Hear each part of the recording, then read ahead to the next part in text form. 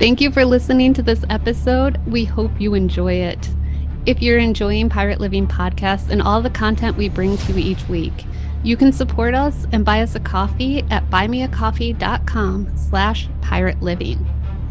Other ways you can show your support as well: subscribe and follow Pirate Living Podcast, rate and review our show, and share this podcast with your friends. You can find us on Instagram at Pirate Living Podcast to keep up with the latest episodes, awesome guests, and bonus clips. Pop in and say hi. We love chatting with fellow pirates. You can also reach out to us to learn more about our individual and group coaching programs. And as usual, keep creating good trouble. And now, on to today's episode.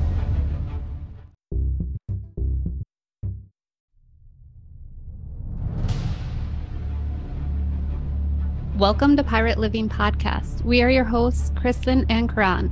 On this podcast, we are highlighting ordinary people living extraordinary lives. These are pirates who take small, bold actions daily to create social change. Pirate life is all about rebelling and breaking the rules for good. Creating lasting social change starts by first breaking our inner rules.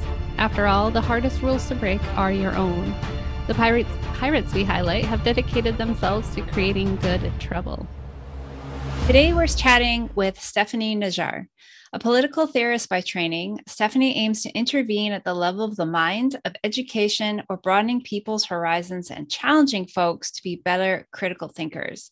She's a content creator speaking up against the deeply embedded patterns of white supremacy and in new age spaces, and works to inspire others, especially women of color, to take up space and to love themselves. So welcome, Stephanie. We are excited to be chatting with you today. Hi. It's so nice to be here. Thank you for having me. So we would love to start by having you share with us the story of your pirate journey and how you got to where you are today. Absolutely. So I was born in Lebanon, in Beirut, right at the end of the Civil War. And I remember when I was a kid, I was so distressed about the state of Lebanon, how destroyed the buildings were and everything. It was like being born in rubble. The country was really a no man's land. It was really destroyed. And I kept telling my dad, I was like, Dad, we need a president. We need a president to fix everything. Why don't we have a president? I mean, it was a fail state. It still is really in bad shape. We didn't have a president for many years. I was like, we need a president to fix everything. Why are we? And I felt this helplessness. I mean, obviously I was just 3, but I felt this deep helplessness of we need someone to come fix it, to fix everything. And I realized, over the years that I use this metaphor now with my students that there is revolution with a capital R, which is these big historical moments where there's deep social change that happens suddenly. If you think of the Haitian Revolution, where enslaved Haitians overthrew the French, or if we think of the French Revolution, where the overthrow of the French monarchy, or if we think of the Bolshevik Revolution with the overthrow of the Tsars and feudal Russia and transitioning into communist Russia. So all of these are big, big moments in history. But there's also another metaphor that's really helpful and empowering for us to think about, especially when we're thinking in terms of social change and we're oh my God, we need things to change. How are things going to change? How do we make things better? We can think of revolution with a small r, as opposed to big R. And this is perfect with your framework and your motto that revolutionary change can happen in our quotidian daily lives. They can happen with choices that we make. And I like to think of this metaphor of think of a wall, for instance. The wall can seem really, really strong and hard to break down, but fissure after fissure, crack after crack, these tiny, tiny little cracks can make the wall crumble. It doesn't have to be this big crane that comes and destroys the wall. So if we think of social infrastructures and social change in terms of this wall, small r revolution is these little choices that we make in our ordinary lives. With ordinary people, and we're all able to make these choices, and they all start with education, conversation, self-awareness, reflection, and being in spaces like these where we talk, where we converse.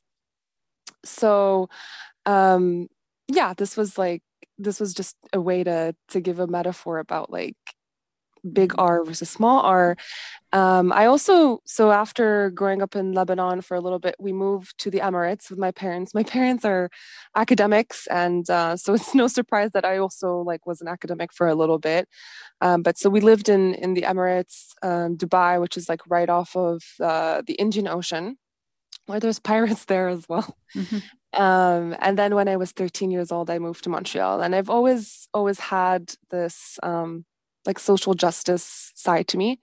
Maybe because I'm a Libra moon, so like justice is very important to me. But I was always like the kid in high school that was like feminist and would get bullied for being a feminist, because being a feminist back then like was not popular or cool. It was like uncool. But I decided to, when I finished undergrad, I decided to do a PhD, and I went to a political theory program at Johns Hopkins University in Baltimore. So I was there for 6 years. So although I'm Canadian, I lived in the States for 10 years, almost 11 actually. And I decided that I wanted to study political theory. Why political theory? Because I wanted to understand how the world functions. I wanted to understand power specifically. Because what is politics? Politics is not just what we think of in terms of the government. It's not just like elections, although that is a big part of politics. So actually, if you do get a degree in political science, you have to study governments and, elections and polls and things like that. But political theory specifically is more interested in power. What is power? Because power is not just in the government, it's also within people, it's also in relations. This is what we know of in terms of like power dynamics, in terms of intersectionality, in terms of how people are going to navigate this world differently based on who they are. Like that's what power is. So it's kind of like extending our analysis of power and politics into the social world. So it's not like, politics is just something that you look at out there that's just like on TV, on CNN. Like, no, politics and power is everywhere. It's diffuse, it's in our lives, it's in our relationships, and it's like how we navigate the world. So I studied that for a long time. I specialized in like Marxism. So because I really wanted to understand like capitalism and how that worked. But as a theorist, I have like broad training in everything from like old school political theory, like Aristotle and Plato, all the way into like decolonial political thought, Marxist political thought, all of that stuff that I'm more interested in. Mm-hmm. And so, what are you doing now? So you were in that program, and then where has that led you to?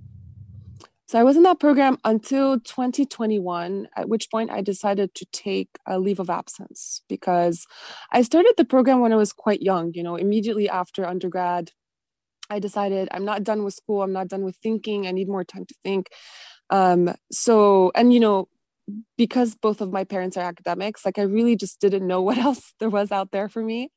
But I realized that, especially like I'm studying all this like, cool stuff, radical stuff, but I'm like, I feel so drained, and my self-confidence was really getting eroded by academia. Like I felt really small and shrunken and unseen. I started out, at 23 in the PhD, like I was so strong and confident and taking up space. And by the end, like 6 years later, I was really deflated and definitely burnt out, unhappy, and really understimulated. I was like actually kind of bored because and now, I took a year off, and I just like tried to explore to see like what else is out there for me. And I spent most of that year rebuilding my self-confidence, because I was really low self-esteem at that point, because I was like, what else? There's nothing out there for me. There's nothing that I bring to the table. I'm so useless. Like, I think there was just this sense of being really disconnected from the world. And obviously I was also like 29 and had been in school all my life. So, at the same time, all my friends and people, my peers of my age, they're working their way up in the world. And I'm like, I'm still in school. So that also contributed to like my lower self-esteem. So I decided to take some time off, and and just do self-care, really just do self-care. And that's when I was doing TikTok for self-care. I was just like doing little skits and dancing. And I thought the whole platform was really a space of healing for me, a space of joy. I was getting served content that was really like right up my alley. And really felt very connected to the platform. So after being on TikTok, I started being on TikTok like just as a viewer, as a consumer, in 2020. So after a couple of years of really being on it, I was like, okay, I'm just going to start creating now. I have all this free time because I'm on a sabbatical. And luckily, I'm very, very lucky to have a partner, my wife, who is working and was able to encourage me and support me in helping me like basically get out of this very like stuffy and asphyxiating environment that was academia. And I needed that help. I think I would have kept going and be unhappy. So thankfully it was good to have my partner who's not an academic at all. So she was able to be like, okay, you're clearly unhappy. Like, let's get you out of here. So it was really good to have that kind of like grounding support to kind of like pull me out, like throw me this lifeboat and be like, okay, let's, you don't have to keep doing this if you're not happy. Was there, so, sorry to interrupt, yes, was there something about the program or the environment that like in those 6 years that you would change from like this confident woman to someone that wasn't? Yeah, I mean, now that I'm processing it, definitely. I was first of all in a very male-dominated space.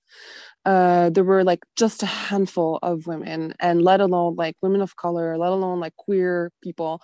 Political theory is very male-dominated. It's not like if I was in gender studies or in anthropology where there's a lot more diversity. Political theory is notoriously super masculine and super white. And I think the discipline itself is quite like specific. You have to constantly be criticizing. Like that's kind of like part of the exercise of political theory, is you have to be constantly saying like, this is what's wrong and this is how I'm going to make it better. And I think as an academic, I was much more interested in like spotting patterns, or I was gravitating a lot into like intellectual history and how thoughts travel and how thoughts evolved, and how like the discipline itself required me to show up in this like very specific way that was eventually draining. So when time came to write my dissertation, and having to write a dissertation and constantly like prove that this is your argument and this is why it's better, it drained me. And that's the thing with also publications, like you have to basically say like, okay, this is my argument and this is why it's special and this is why it's different and this is my literature review and this is where I position myself. And I was like, this is so exhausting. I just want to learn. I just want to think. I think I just did not do well with that particular, like the nature of the dissertation exercise. And also academia is very old fashioned. Like I don't think in most departments have not evolved to reflect like the current world that we live in. So the dissertation, I just think of it as a very antiquated exercise that can fit well with some people, but it doesn't fit well with me. Like I'm too abstract and creative and social to actually, like I didn't enjoy writing a dissertation. It was too solitary. It was too like formulaic and like, structured. There was like, there's a structure to it that I did not want to follow. I think some places now, like you can actually do a podcast for your dissertation, or you can write multiple articles for your dissertation. It's like, honestly, if there was that diversity of exercises like that, I would have picked a podcast, or I would have picked something that involved like public speaking, or because that's my strength. So a lot of things, but like I also felt very precarious at a university like Johns Hopkins. You'd think that university that affluent would actually care about its grad students, but it did not. And during the pandemic, there was very little support for us, like no like extra kind of relief for the things that we were going through. We actually didn't even have, for the longest time, we had like a really bad like healthcare thing. And then the grad students started to organize. So we, there was, as soon as the university felt like there was a possibility that like maybe the grad students would unionize, that's when they really like upgraded our healthcare, and they gave us like dental, and they gave us vision. You know what I mean? So like I felt just so like I was working so hard for the university, and I felt so I felt like expendable. I really felt like expendable labor, and I did not like that.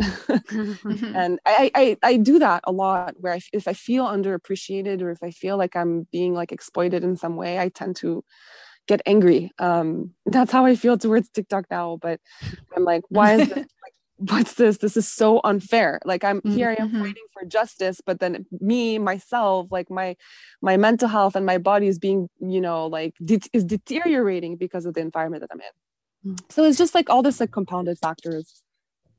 I with similar, like what you were saying at the beginning of the pandemic, I was getting angry. I worked in childcare, so teaching, but like childcare is viewed as lower even than a classroom teacher. And like schools were shutting down, classroom teachers were able to go home, work from home, but we were still expected to show up. And there were a bunch of teachers, childcare workers that were starting to get upset. Like, why do we not have a choice here? And we were like so close to people were going to riot and start up trying to get a union for childcare workers. And then they came along and were like, actually, you can choose not to work. You can go on furlough if you want, and we'll pay you, because they at this time thought it was only going to be 2 weeks. We'll pay you for the 2 weeks, so you can go home. And everything, like I was like, go for it, fight. Like, I know I'm quitting this job in 6 months, so I'll stand behind you, but I also am going to keep working here for 6 months, but fight.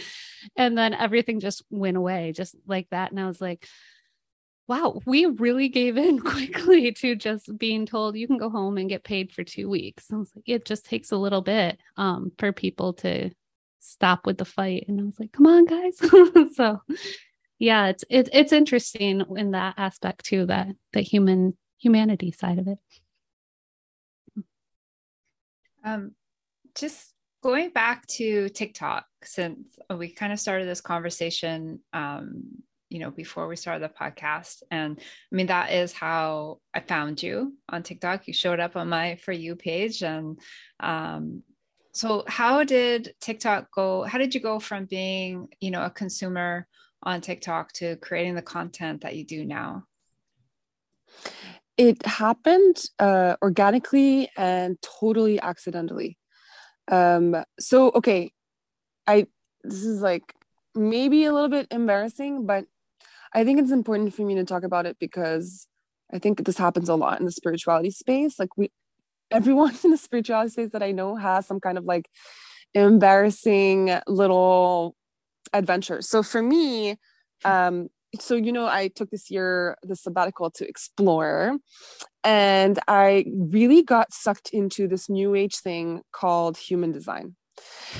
Do you know about it? Have you heard about human design? We've talked about it. Yeah. Interesting. Yeah. Okay. So human design, I think, appealed to me at that time because I was so uncertain about my life and so unsure about myself. I was literally did not know what to like. My self-esteem, my sense of self, my self-concept was so eroded by academia that I really relied on the tool of human design to help me like reconnect to myself and to realize like, oh, okay, like I have good things going for me, because that's the system, the human design system. Like you input like your birth information and it comes out. And if you get a reading, you learn like, oh, these are your energy patterns. Like you have a defined like throat center. So therefore that means that you're like a really strong, public speaker, or like you have a defined like third eye, so it means like you have a really unique perspective on the world. So obviously, like I got a human design reading and I was like, oh my God, that's so true. These are things about me that I had forgotten, or that, there's something very comforting about someone that you don't know, like saying these things out to you. And you're like, oh yeah, yeah. Like it was very, very comforting, but I kind of took it further and decided to study it. And I think it came from this place of like, I just couldn't get enough of it. I just constantly needed more human design insight in my life, because I think it was part of like my process of rebuilding. But that's the thing, the danger is like when a crutch becomes like something that you really rely on. So I got really into it, and I was like to the point where I was like taking courses and I was like taking notes, and I had like notebooks full of human design notes. And then I eventually started wanting to offer human design readings. And I think there was a point in time where I was like, oh, maybe I'll become like a spiritual human design reader, or like a spiritual coach or something like that. So yeah, and I met someone on TikTok recently who was also on this, we call it like the grad school to spiritual pipeline. About how like, and I've been seeing it more and more, like now that I've see it, it's hard to unsee. But anyway, so I was definitely on that pipeline. And so my Instagram at that time was really, really full of like human design, astrology, tarot, all sorts of like woo-woo stuff, with a mixture of like healthy spirituality and a mixture of like toxic spirituality, but I couldn't see it back then. I couldn't see what was toxic about it yet. So anyway, at that point, TikTok was completely separate. It was a very personal account. I had like 50 followers. I didn't even know where those 50 followers came from. And I was just like posting things depending on my mood. Like it was just creative based. It was like depending on what I felt like doing, I did. So one day on my Instagram, I saw someone do a post about like money being energy. And that's when like the Marxist in me like kicked in, and I was like really angry. I was like, that's not true. Money's not energy. Like we live in capitalism. Money is compensation for waged labor. And when we talk about money's energy, we completely ignore and erase like the exploitation that is built into capitalism. And we just end up like pretending that like making money is just a question of like energy and like good attitude and good thoughts. And so I just was so angry. And to channel that, to work through my feelings, I did a TikTok about it. There was a trend, a very like just a fun trend that I was like, oh, that's perfect for what I want to say. So I just used that trend, said the thing. And for the first time, I went viral. So this was like in April with that post. It was, I don't know, I think it was like perfect alignment of like, it was a short video. It was something important that people needed to hear. So the views were doing well.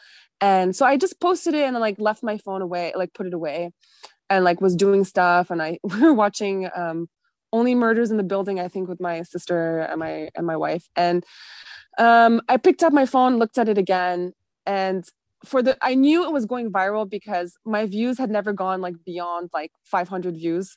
So at that point I was like at, maybe like 5,000, and I was so excited. I was like, oh my God. And then like I'd refresh the page and we're at like 8,000, and like 10 minutes later we're at 10,000. It was like crazy. By the time I woke up the next day, we were at like 30,000. I was like, okay, this is crazy. And I was getting hundreds and hundreds of comments, and mostly people being like, thank you so much. Like, you're so right. Money is not energy.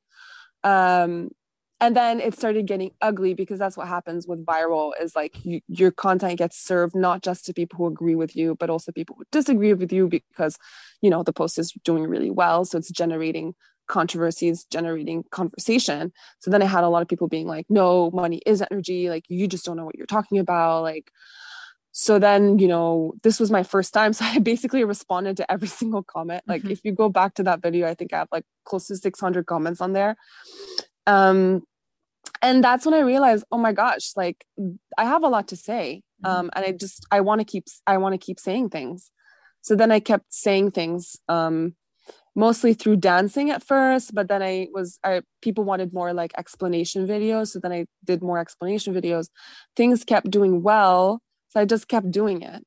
And in doing so, I think the reason why I kept doing it was very healing for me as a teacher who left academia, to realize that I still can teach and can educate outside of academia in a way that feels very democratic and accessible and not stuffy.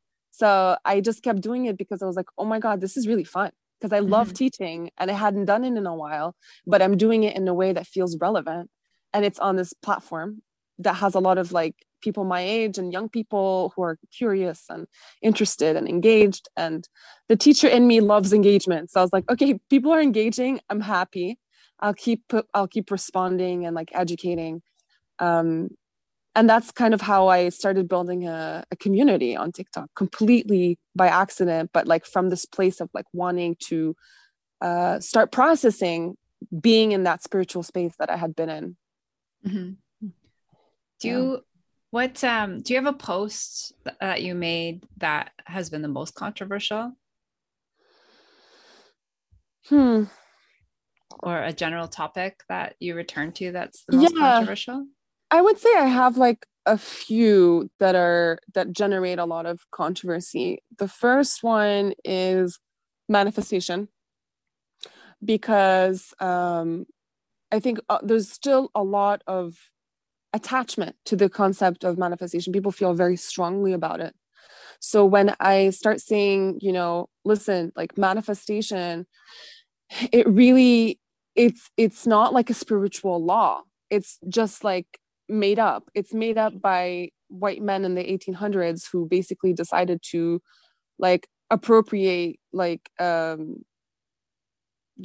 a Hindu concept, but it's not really appropriation. Like they appropriated it and distorted it to the point that it's unrecognizable. And they tried to like mix it with like Christianity. And basically it's this idea that your mind is over matter. So you can use your mind and think better thoughts and think differently and undo like the limiting beliefs that you have and undo the stories you tell yourself so that you can manifest a different reality.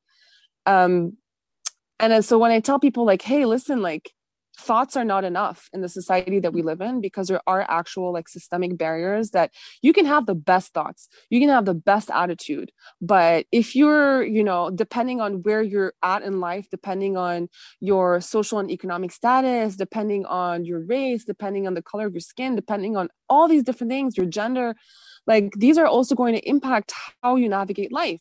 But this concept of manifestation gains a lot of traction with white upper middle class folks, because it's true. For white folks who don't have systemic barriers, thoughts are the only thing that might be in the way.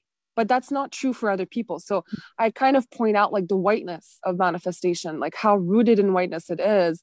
And that generates a lot of feelings, a lot of like angry feelings that get angry feelings, but at the same time, like gratitude, people being like, thank you so much, because I knew something was icky about manifestation. I just didn't know how to put the words to it. So that's also like my job as a teacher, political theorist, like putting words to something is literally like why I'm here and what I do. So I'm like, yes, you're welcome. Like that makes me so happy to hear that I'm able to help you like articulate the icky feeling.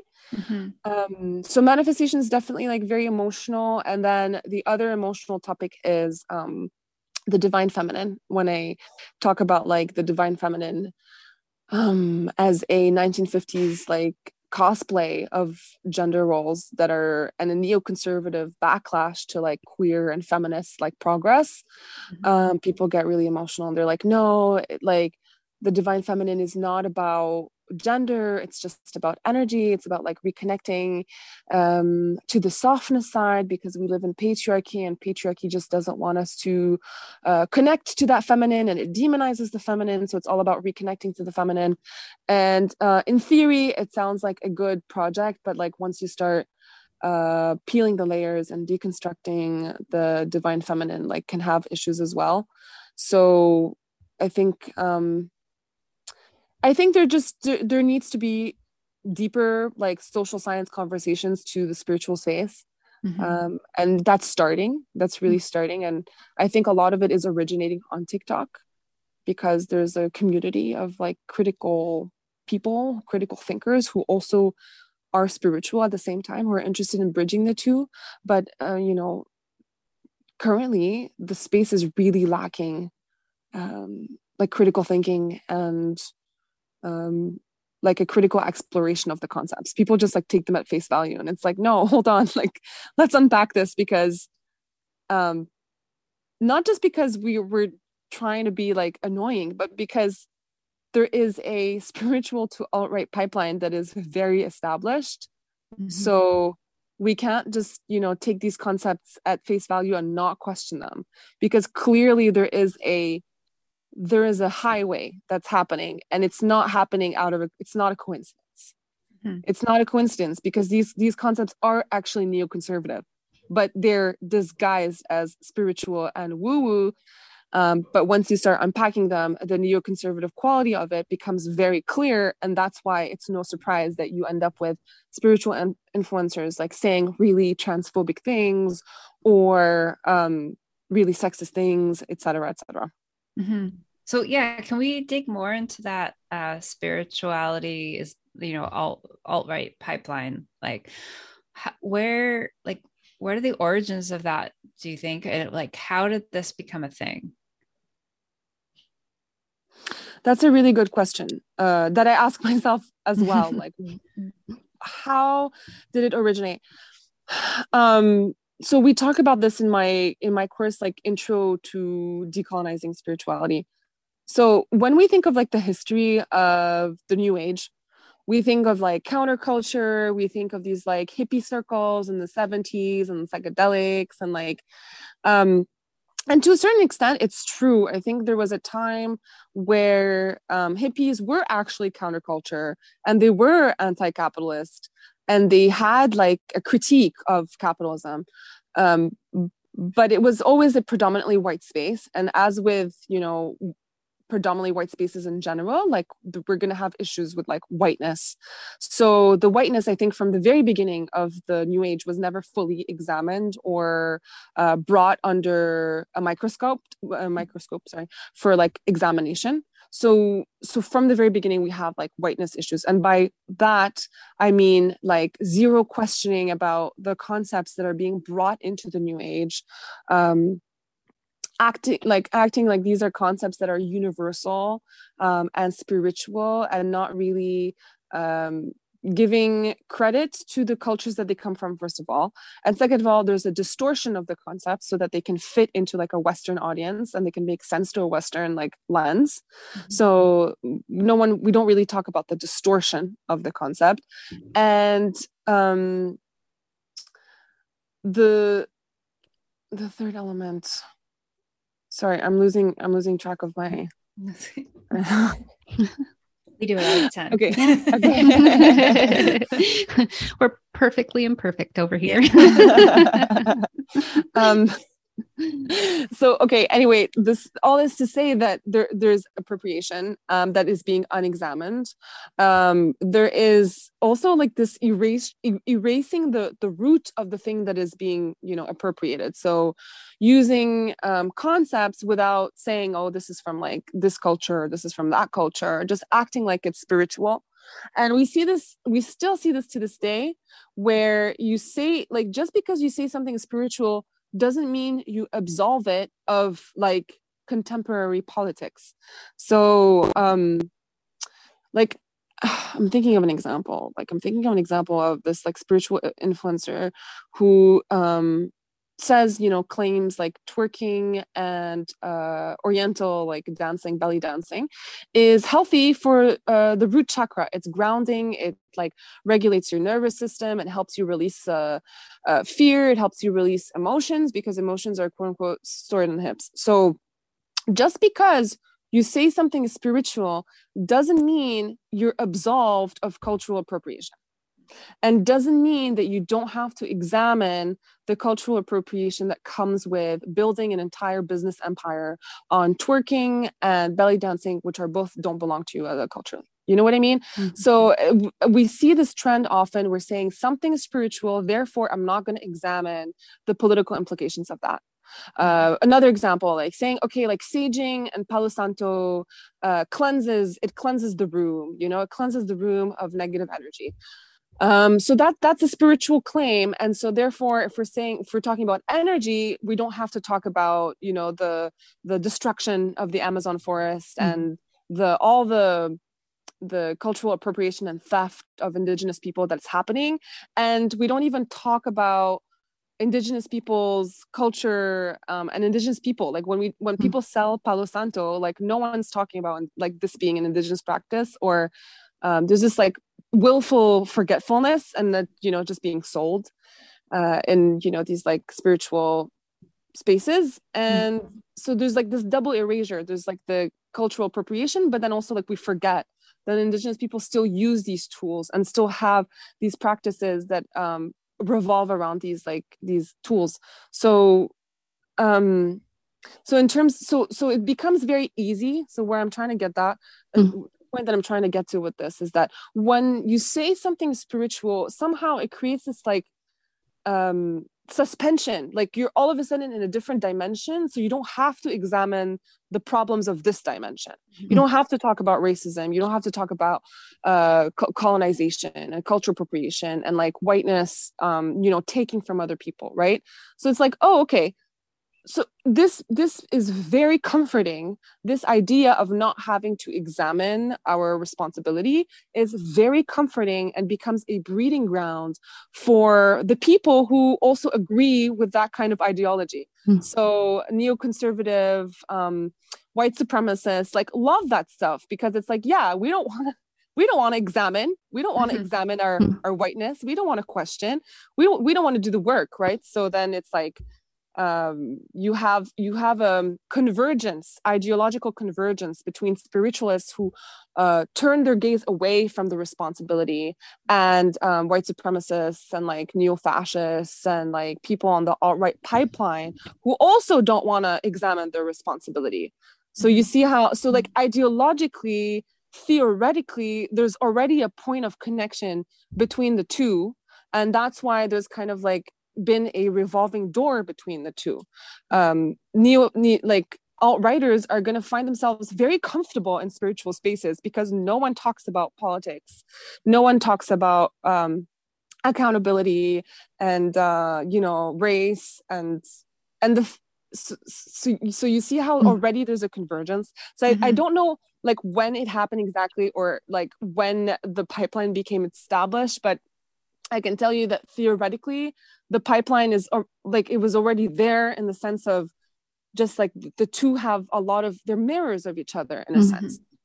Yeah, and so historically, we might still have this image of the new age being counterculture, but it became conservative and right wing really fast. And that pipeline is still there and it's thriving today with people coming in at different points of entry. There is it's one pipeline, but there's many different points of entry. And so like the divine feminine being one of them, like maybe someone gets drawn into spirituality or interested in spirituality because they're feeling disconnected from their femininity, or they feel burnt out because capitalism is burning them out. And so the idea of the divine feminine feels very resonant because they're like, yeah, I need to connect to my softness. I don't feel soft enough. I feel like I'm always like external and I want to become more internal. But then the next thing, that happens is you get exposed to this rhetoric that like, the divine feminine, there's only feminine and masculine, and like there is no possibility of embodying both at the same time. It's very, the feminine masculine language is very, very binary. So of course, like queer people and people who don't think of themselves in this binary way, or they don't think of energy as binary, like, what about being masculine and feminine? Like it just, that and is really like not possible in that world. So then, you end up with spiritual influencers who say very transphobic things that like, that I won't like repeat here, but like, it's just recently, I think like a month ago, there was an outburst on TikTok where an influencer said something like that and people were so surprised.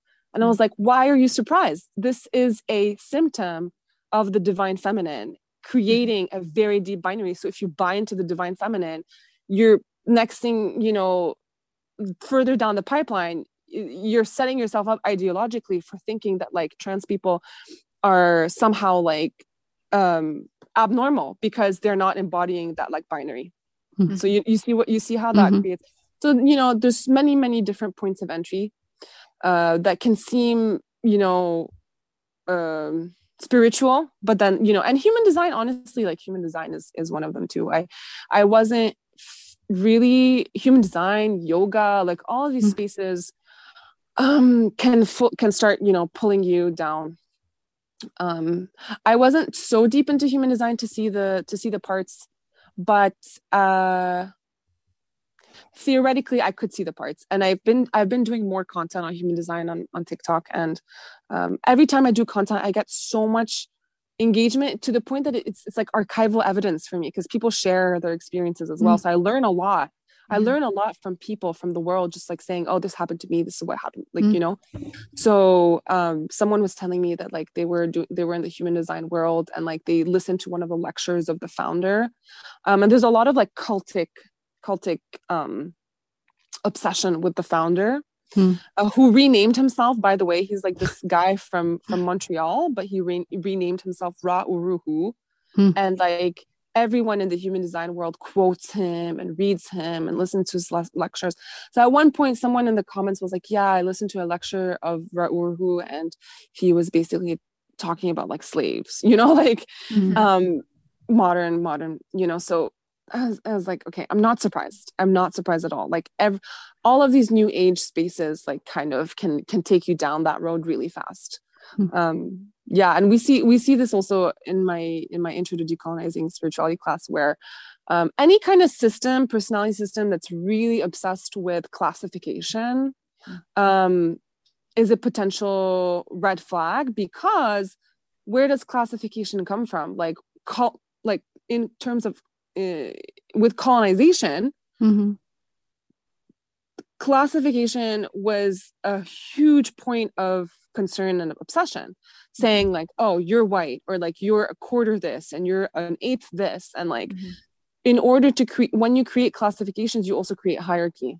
And when you create hierarchy, you basically say one person's better than the other, and so you also create space for like subjugating the people who are like lower in the hierarchy, you know. So like classification, obsessions with purity, miscegenation, all of these things are tied to that kind of like obsession with like classifying people. So like in these personality systems where there are classifications, people say like, yeah, no, everyone's equal, but it's like, no, it's very clear that when you read the personalities of human design, like there is one category in particular that is like hoisted as like the best, right? Like there's 5 energy types in human design, and manifestors were always the ones that were like so special. So already, like, you know, at the surface it seems like, oh yeah, this is really nice and it's comforting and it's supportive, but like if you get really into it and start unpacking, like that's when you start seeing, you know, you see problems.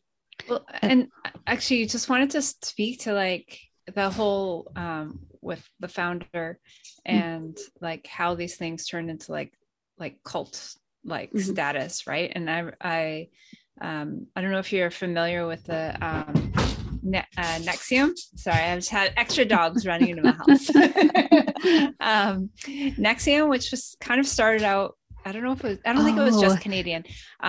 It's the one that's all the Roman numerals, right? That and how it started off as like a personal development, very much like what's that, landmark type thing. And I was listening to the story of a Vancouver woman who got really into the NXIVM organization and started the Vancouver chapter, and how it essentially evolved into like this sex cult where all of these women were being recruited for the leader of NXIVM, and branded, and all of these really weird, crazy shit that was going on, all in the name of like personal development, and of course then money making and making money for this, like the leader, who I believe also renamed himself, I can't remember exactly, but how this personal development basically turned into like this cult. what you were talking about with the human design, like I had no idea about the founder or anything like that, but it seems to be such a common thing, like you said, where they turn into this like cult like organizations. Well, like, even Lululemon, like that's a cult like organization, but it's run by a misogynistic male who, So like, I think he's gone now, isn't he?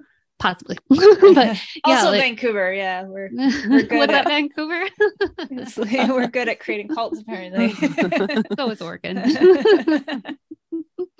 Yeah. And I think also what's interesting with these spaces, personal development spaces, especially ones that have their own systems, is that they create like a language for how to understand the world. So at one point when I was like so deep into human design, like I would filter the world through the system itself and be like, oh yeah, like she's reacting like this because she has an open throat energy center, and like my closed throat is impacting her.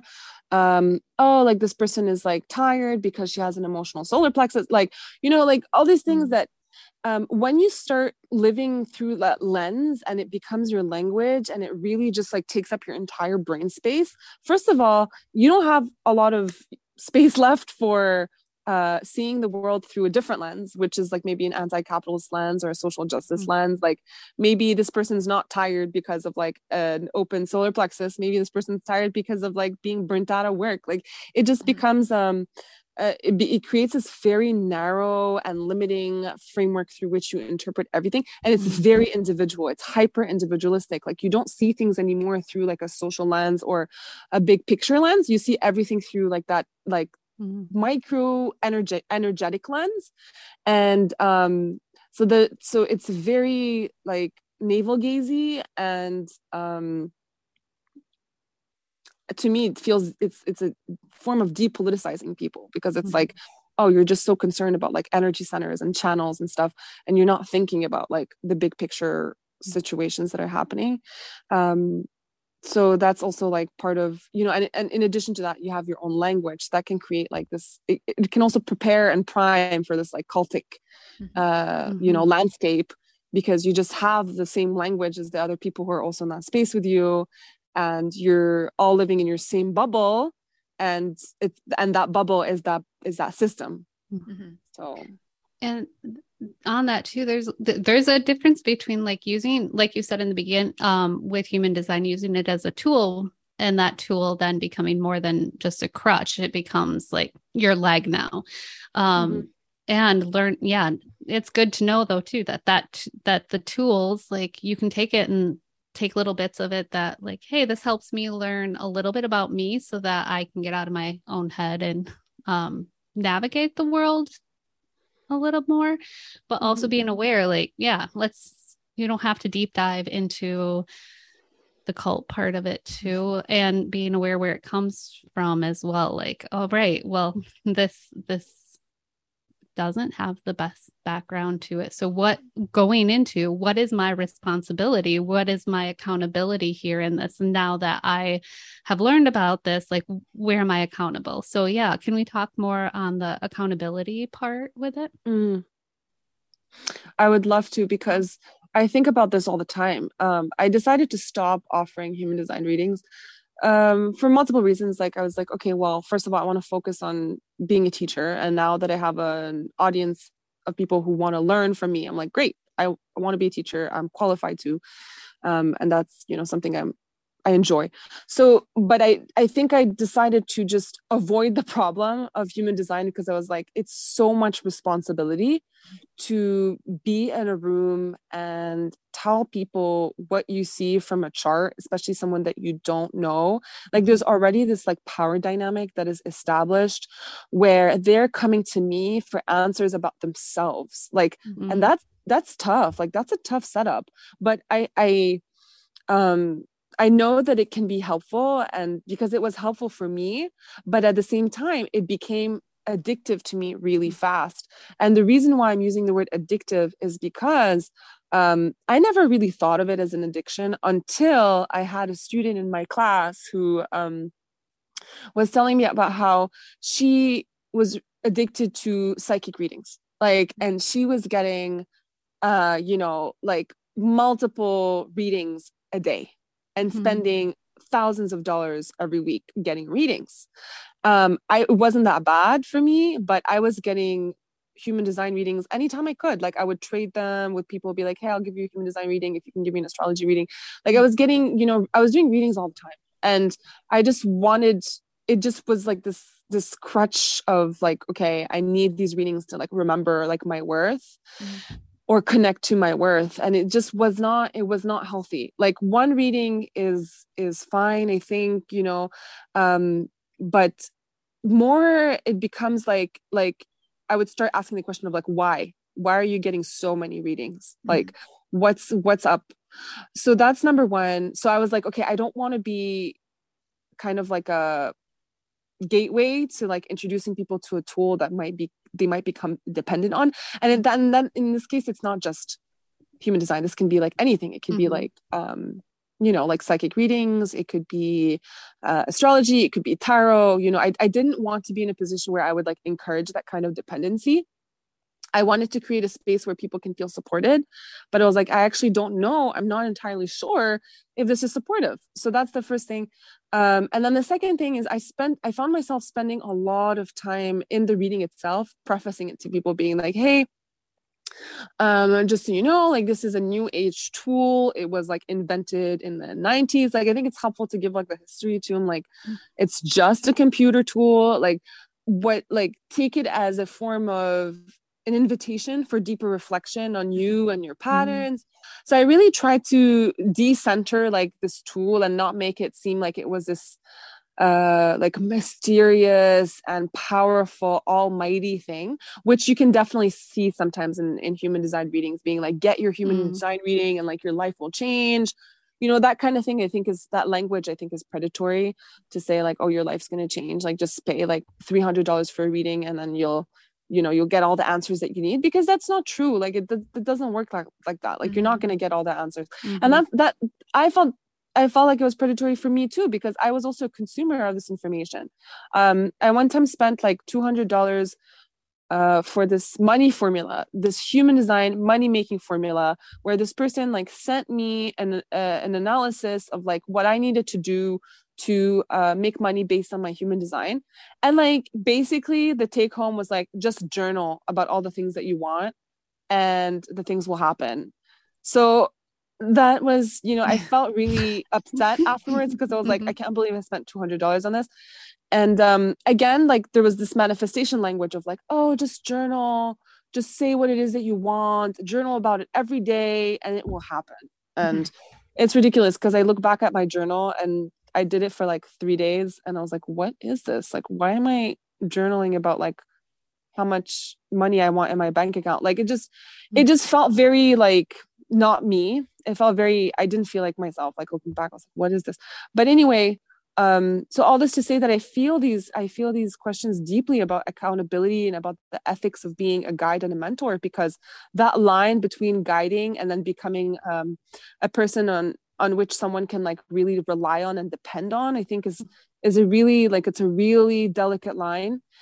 And I was like, you know what? To me, it's not worth it. It's going to haunt me forever. So I was like, I would rather just walk away and do something else that is less delicate. And even though I still feel that line, I still walk that line as a content creator, I feel it less though. I feel it less than if I was like one-on-one in a one-on-one relationship, because I feel like, yeah, there's but on the flip side is that one-on-one relationship, there's more space for nuance. There's more space for developing and fostering and creating the relationship that is healthy, versus also content creation. It's a whole different beast, content creation, because that's how spiritual influencers like gain a lot of clout and followers, and people who are sometimes like in vulnerable times in their life where they are looking for answers. So already like looking for answers is going to prime you towards gravitating towards people that like already project like the whole like, I have it all figured out, I'm going to give you the answers. And that's what happened to me when I was in this like sabbatical year, leaving academia and feeling very lost. I was a prime candidate for like the kind of like answers that human design provides, and kind of like went down that path. And it ultimately was not. And it's interesting because now like I feel like I kind of came out of that haze, and I don't need human design anymore, and I don't gravitate towards it anymore, and I completely like erased it from my brain. Like I forgot 90% of everything that I studied. I just took it out. I was like, okay, I don't need you. File empty. Empty trash. Yeah. So yeah, go ahead, Karan. No, I was gonna say there's been a lot of tools along the way of like me learning and growing, where it's like this has been helpful to give me some information to help me get out of my head.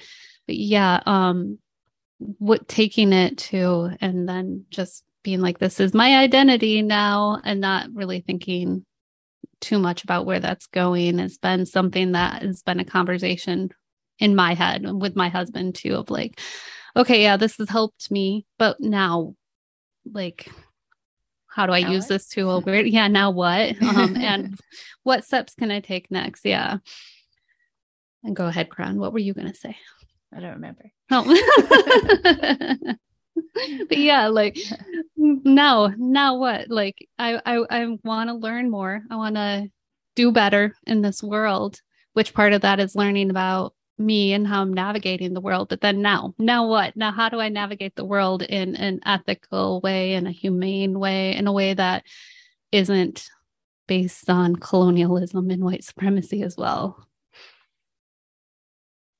That's such a real question. And I think it's very cool that you're both life coaches and that you're asking these questions and you're interested. I think I attract people in the healing spiritual industry that are interested in like remaining in that profession, but don't want to do it in this like preachy, priestly way of like, I'm the leader, I'm just going to tell you what to think, I'm just going to, because then ultimately that just kind of like repackages this like Christian and also colonial format of knowledge transference. Like it's this idea that the spiritual teacher is on a pedestal and knows everything and has it all figured out and is therefore like hierarchically like higher than their followers, and then therefore the followers just need to look up. Like this kind of like unilateral like power dynamic is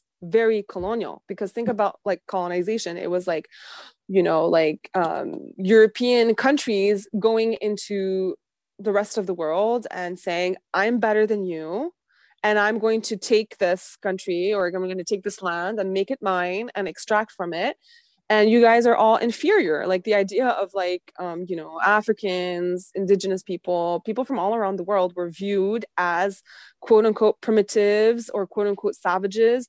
That kind of inferiority therefore created the sense that like the white man had this like civilizing purpose in the rest of the world.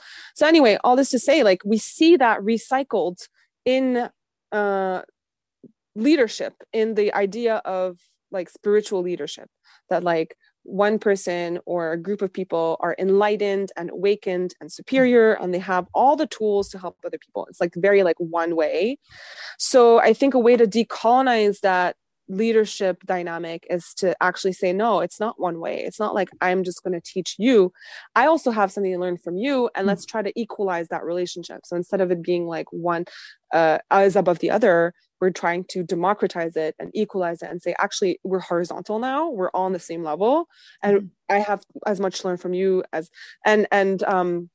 so it's horizontal and also decentral. Like we'll try to decentralize so it doesn't revolve around this one person who's like helping everybody and teaching everybody, but we're all teaching each other and we can all question each other. Like it's very important to be able to question and to create like this culture of like, I'm just because you're saying it doesn't mean it's true kind of thing. Because there is no such thing as like objective, knowledge that is above I mean, that's my school of thought anyway. Like, I don't believe that there is like one objective truth. I think there's truths with a capital, truths with a small s at the end, like plural, and that people when they like put out knowledge, like it's deeply influenced by who they are, where they're at, etc. So yeah, like in terms of like the ethics and accountability of leadership, how can we make that relationship, that space more horizontal, less centralized around one person? And how can we also debunk this idea that the leader has all the answers? So I think that's, for me, like embodying complexity and embodying contradictions is very important. And I like to say this frequently on my social media, is that I don't have all the answers.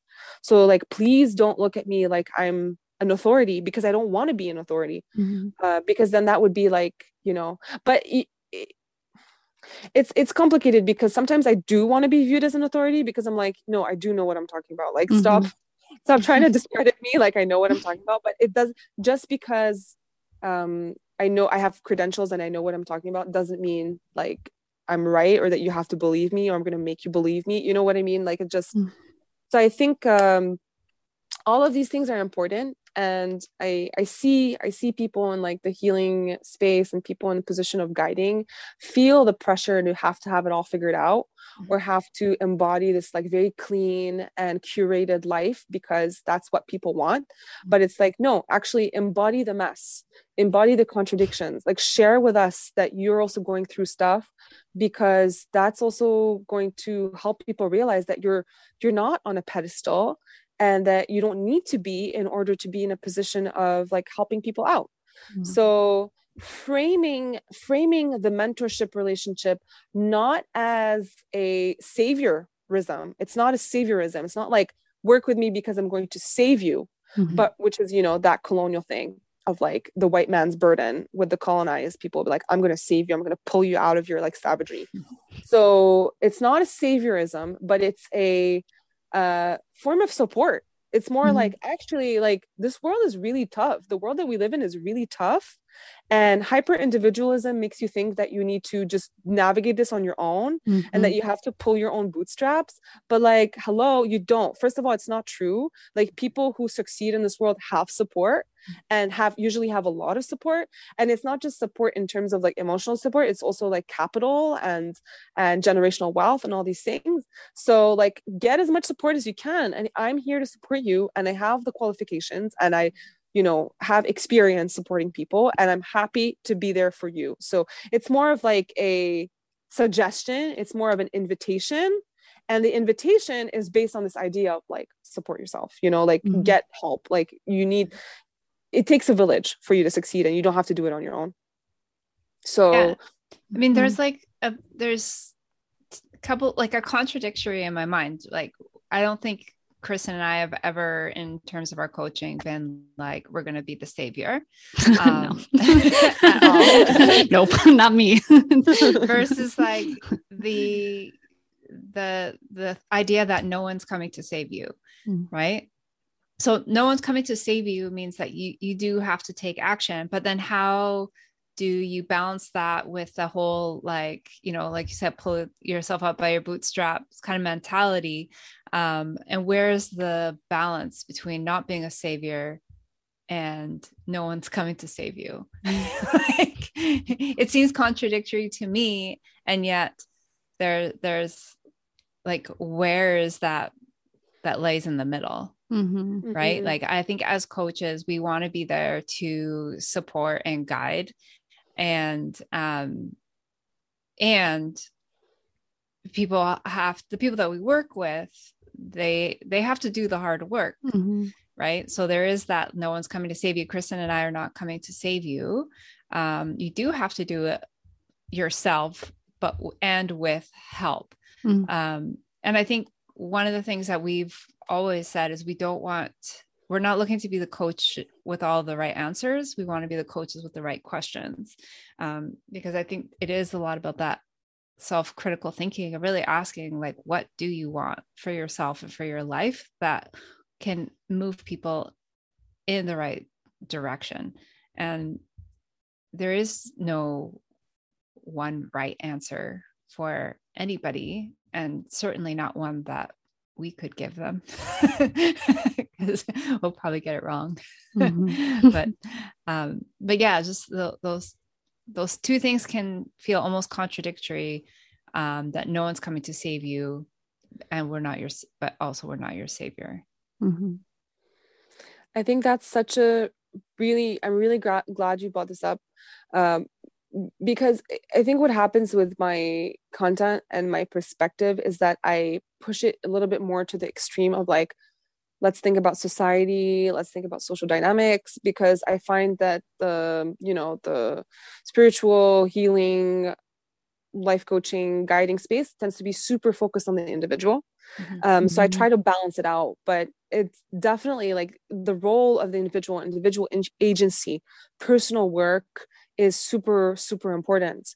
So I think sometimes I think I get mistaken for saying like, oh, like in individual agency or like personal, like doing the work yourself, like doesn't matter. Not that you're saying that, but I'm remembering a post that I did where someone interpreted it that way. And so that made me reflect and realize like, okay, I am presenting a specific perspective to counterbalance like how heavy the emphasis is on hyper individualism. But what I'm hearing you say is like, okay, well, we're trying to acknowledge like how big systems work and like how capitalism like shapes us and society shapes us and systemic barriers. But does that mean that we should not like try to like navigate that, or we shouldn't do the work to push back? That's a true contradiction, but it's also a very productive one, because I think like there is so much space for individual agency and like mindset work and working on the self and growth and all that stuff. I think that's super, super important, especially for minorities and people of color and women and queer folks who've been told societally that they're like less than, or led to believe that, you know, they need to shrink themselves, or that, you know, so it's important to undo that. Like I think there's a lot of work to be done to break generational patterns and create like I don't know, like invite and support people in their like flourishing and in taking up space. So I think that's very important. And so we can do that work and at the same time add the social layer and say like, hey, maybe in this situation, it's not your fault. Like, it's not that you were not enough or that you didn't do the work, but like in the situation, it might have been like something social. So I think it kind of lifts the emphasis. What happens when the emphasis is always on the individual is that it can create blame when there's failure.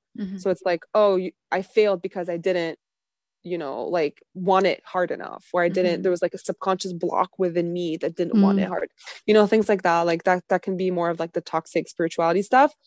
So if we're able to do that work on the self without falling into the blame of like, oh, well, if this thing didn't pan out for me, it's not because I'm not doing the work, or like I'm bad, or I'm lazy, or something like that.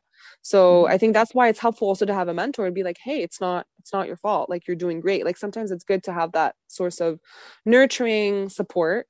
So it's like a balance. I mean, I'm sure I love how you framed like the way that you work with your clients, because I can hear like the nurturing aspect to it, and also like the deep concern. And it's like, yeah, you're not here to save anyone. You're here to guide and support and nurture and ask the right questions so that they can also like do the work. So it's like that balance, I think, of reminding people that like there's a personal scale, and then there's a societal scale, and what they can control is the personal, but we can also work on the societal at the same time, you know. Yeah. And so how do we do that in this phase? Like, how do we, you know, I'd love to snap my fingers and like, you know, everything is perfect in the world, but how do we go about working to create that change? And like, and even in just like, you know, dismantling white supremacy and you know, systemic racism and all of the things that are I would say holding back like people of color and the queer people and transgender people. Like, how do we as coaches or leaders or even content creators impact those changes positively? Yeah, it's a really great question. I think for me, it always starts with like education and listening and looking for the folks who are already doing that work. So that like, you know, we don't have to reinvent the wheel, and also remembering like, okay, well, what are my strengths? Like, what can I bring to the space? Like, what can I do?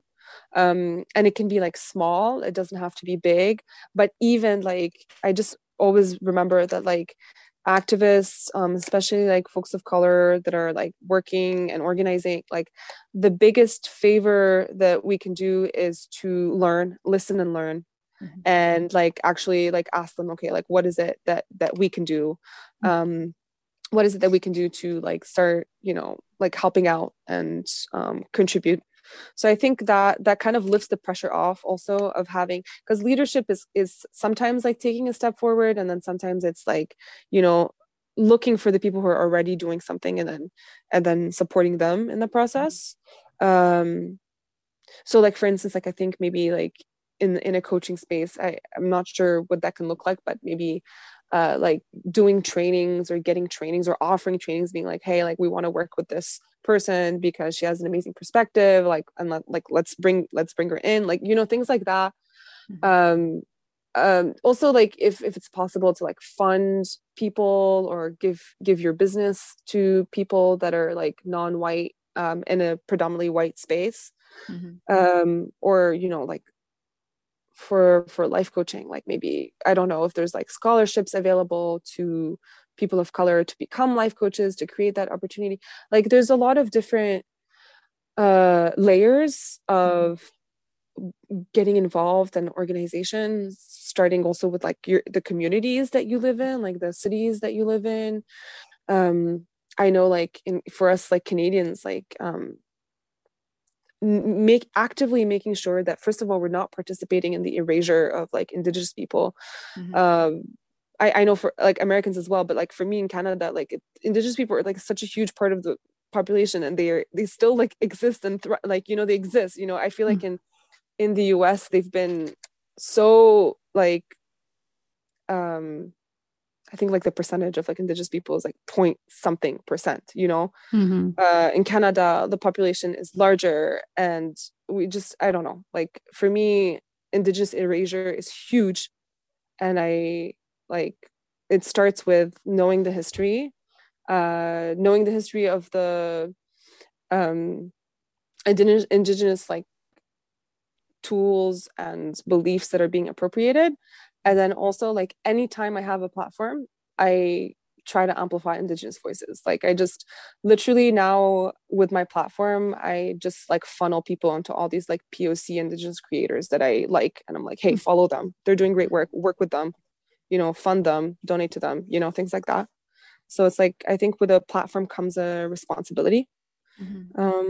So yeah, these are just like some thoughts, but mostly like, yeah, I think for me, like it's also a lot of like listening and educating myself, and like not taking up space where it doesn't, I don't need to, and just like passing my platform on to other people to take up space. I think that's a big one too, because I think oftentimes we come in on, as a white person, come in on an issue that is not our own, and we try to add our voice rather than amplify the voices of the people that are actually dealing with the issues or the leaders in those spaces.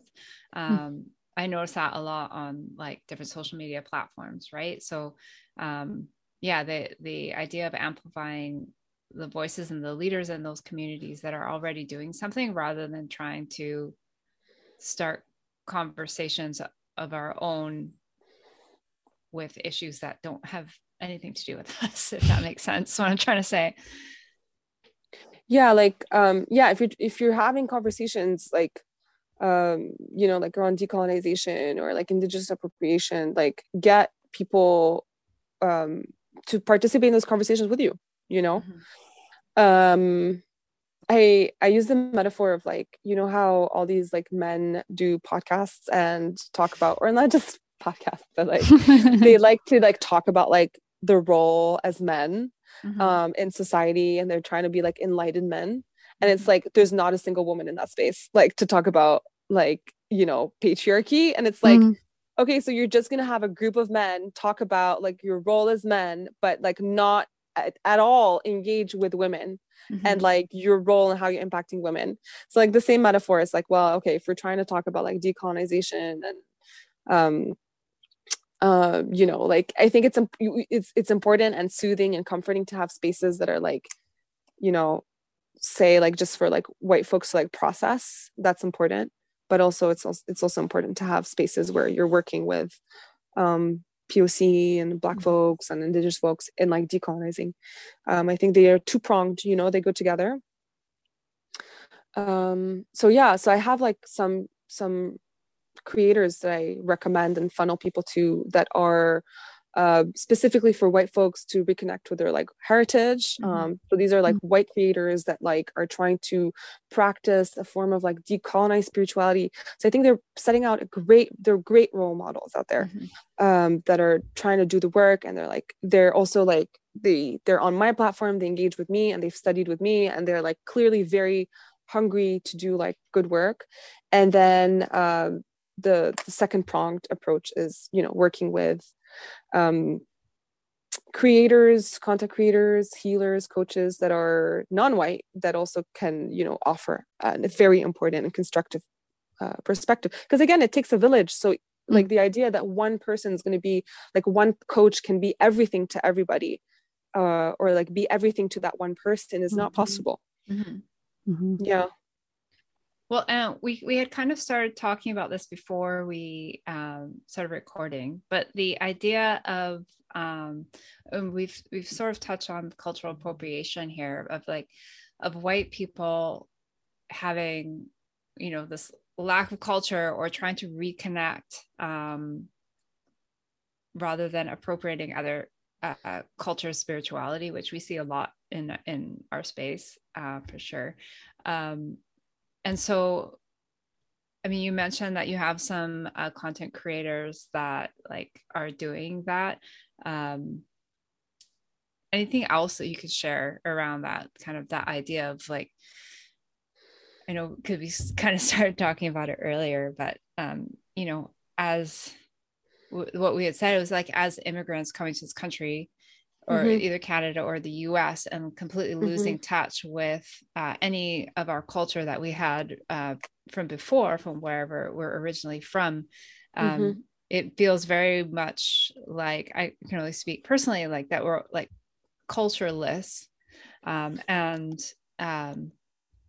trying to connect some way with something. And I think that's where a lot of the cultural appropriation comes from, because they'll see other cultures and they'll be like, that really resonates with me, so I'm just going to take that for myself. And yeah, what are your thoughts on that? Yeah, well, I think what happens with colonization is that it hurts everybody. Although it like also like benefits a certain group of population, but it hurts everybody in the sense that like colonization is also rooted in this like rational system. This like idea of rationality is, you know, originated. I mean, it comes from, we see it all the way back in like Aristotle and Plato, but I think rationality is a very important part of I think it was like a tool of colonization, in the sense that European colonizers saw themselves as rational, whereas the people that they colonized, they portrayed as irrational, as childlike, as not having fully developed rational capabilities. So rationality was a huge part of that way of facilitating and legitimizing the colonial enterprise. So the thing is with rationality is that it also eliminates the possibility for irrational or, you know, spiritual things that are not seen as rational. So that's first of all, like, and second of all, the only space that, you know, European colonizing cultures allowed for non-rationality was religion and Christianity. It was Christianity. So that was the only space where you could be like a little bit mystical. But even then it was very codified, like, you know, very codified way of practicing spirituality. was this religious thing, and Christianity was also used as part of the colonial enterprise as a way to legitimize colonization. So you have religion and you have rationality, and what that does is that it kind of like slowly eroded all European cultural practices that were not rational, that were pagan, that were animistic, that were rooted in the land. So those ultimately like all died eventually, because it's like Christianity just like superseded everything. It just rooted itself, and it became like the dominant form of spirituality, and then everything else was blasphemous. So you have that. And with colonization, when Europeans started colonizing the rest of the world, they also demonized these like spiritual mystical practices, because they were, like it was blasphemous. So therefore, as they were trying to make Christianity become more dominant, and they're trying to Christianize and convert the colonized peoples, they were basically saying like, yeah, this is this medicine woman shaman thing, or this like, this prayers, like, let's eliminate that.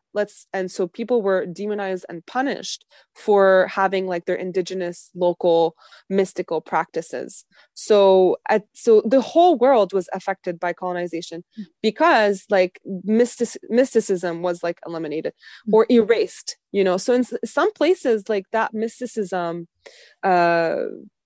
survived a little bit, maybe like morphed, or parts of it survived, but like in some other places it just completely like disappeared. So all this to say that even like, for instance, for me, like I am Lebanese and Egyptian, and like Egypt is a place of deep magic. It's really magical and very like energetically powerful, and but you really have to, like, my grandma is very Christian, like very like religious, and like you can't talk about spirits around her.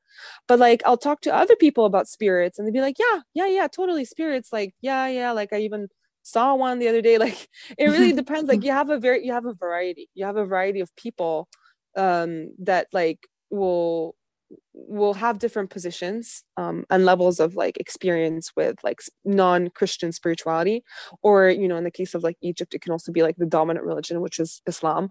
So but then there's also parts of religion that are like more mystical, like if you think of like Sufism or something. But anyway, the point that I'm trying to get to, like besides this like general history that I'm drawing about like colonization, rationality, and mysticism,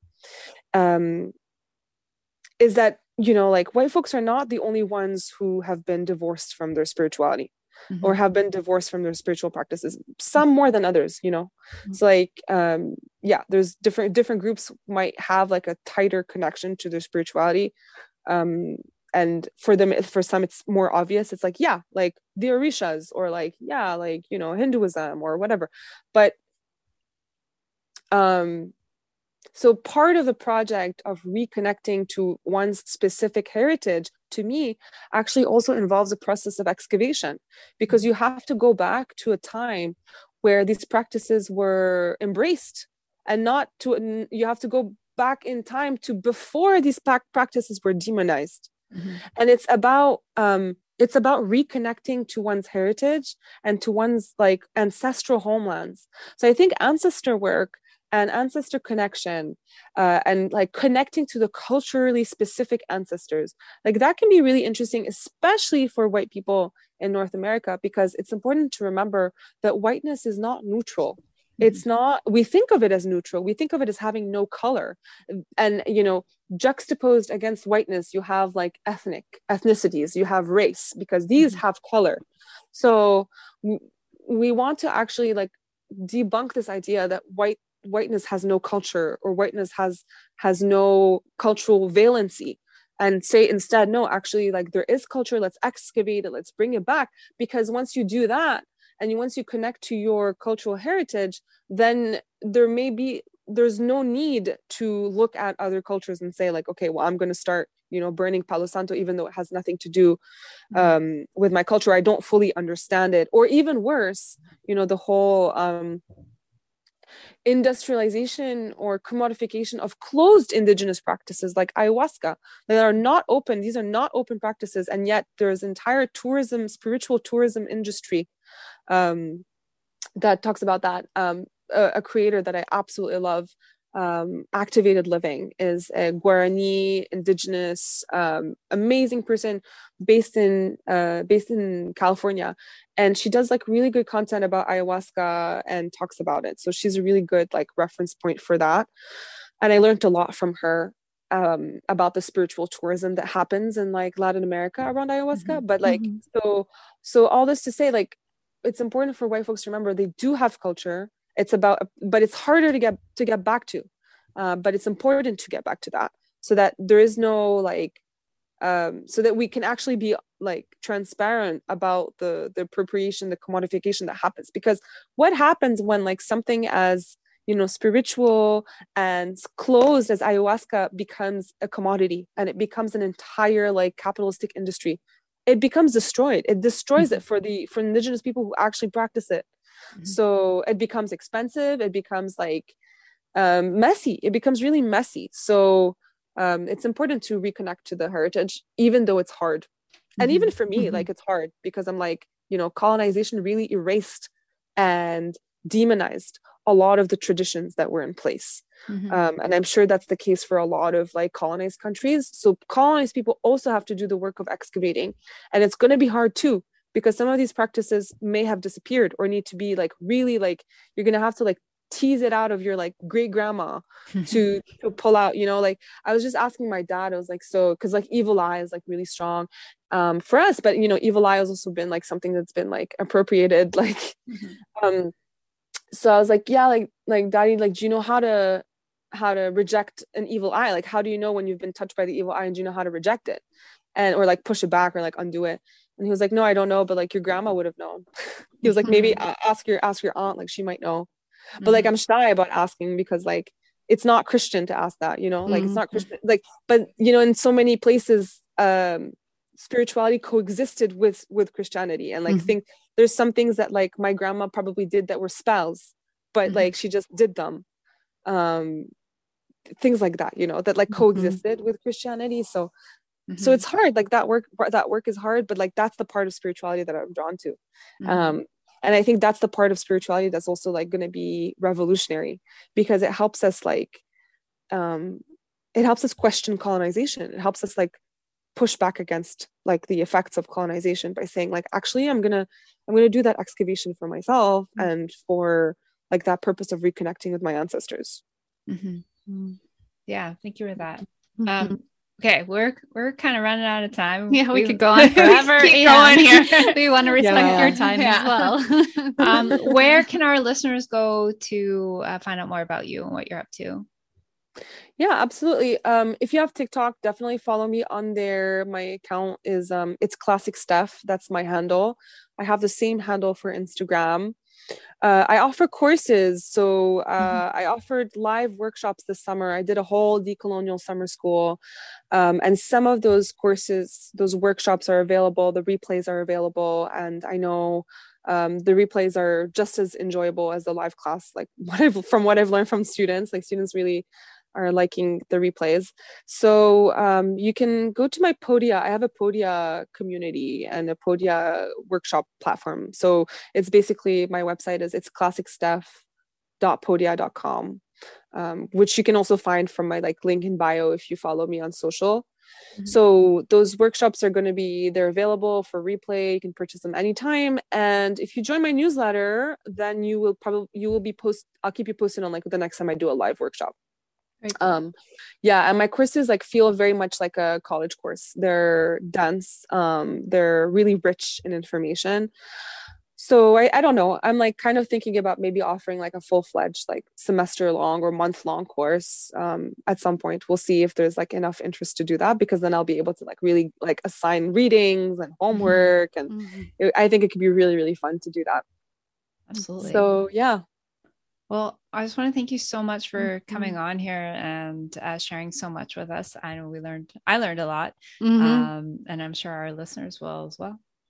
Thank you so much for having me. It was an absolute pleasure. I really enjoyed this conversation and speaking with you. And like, thank you for continuing to ask these questions and like, you know, be really interested in the project of decolonizing, you know, the coaching space as well.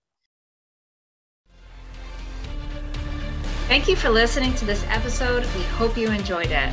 If you did, subscribe and share with your friends.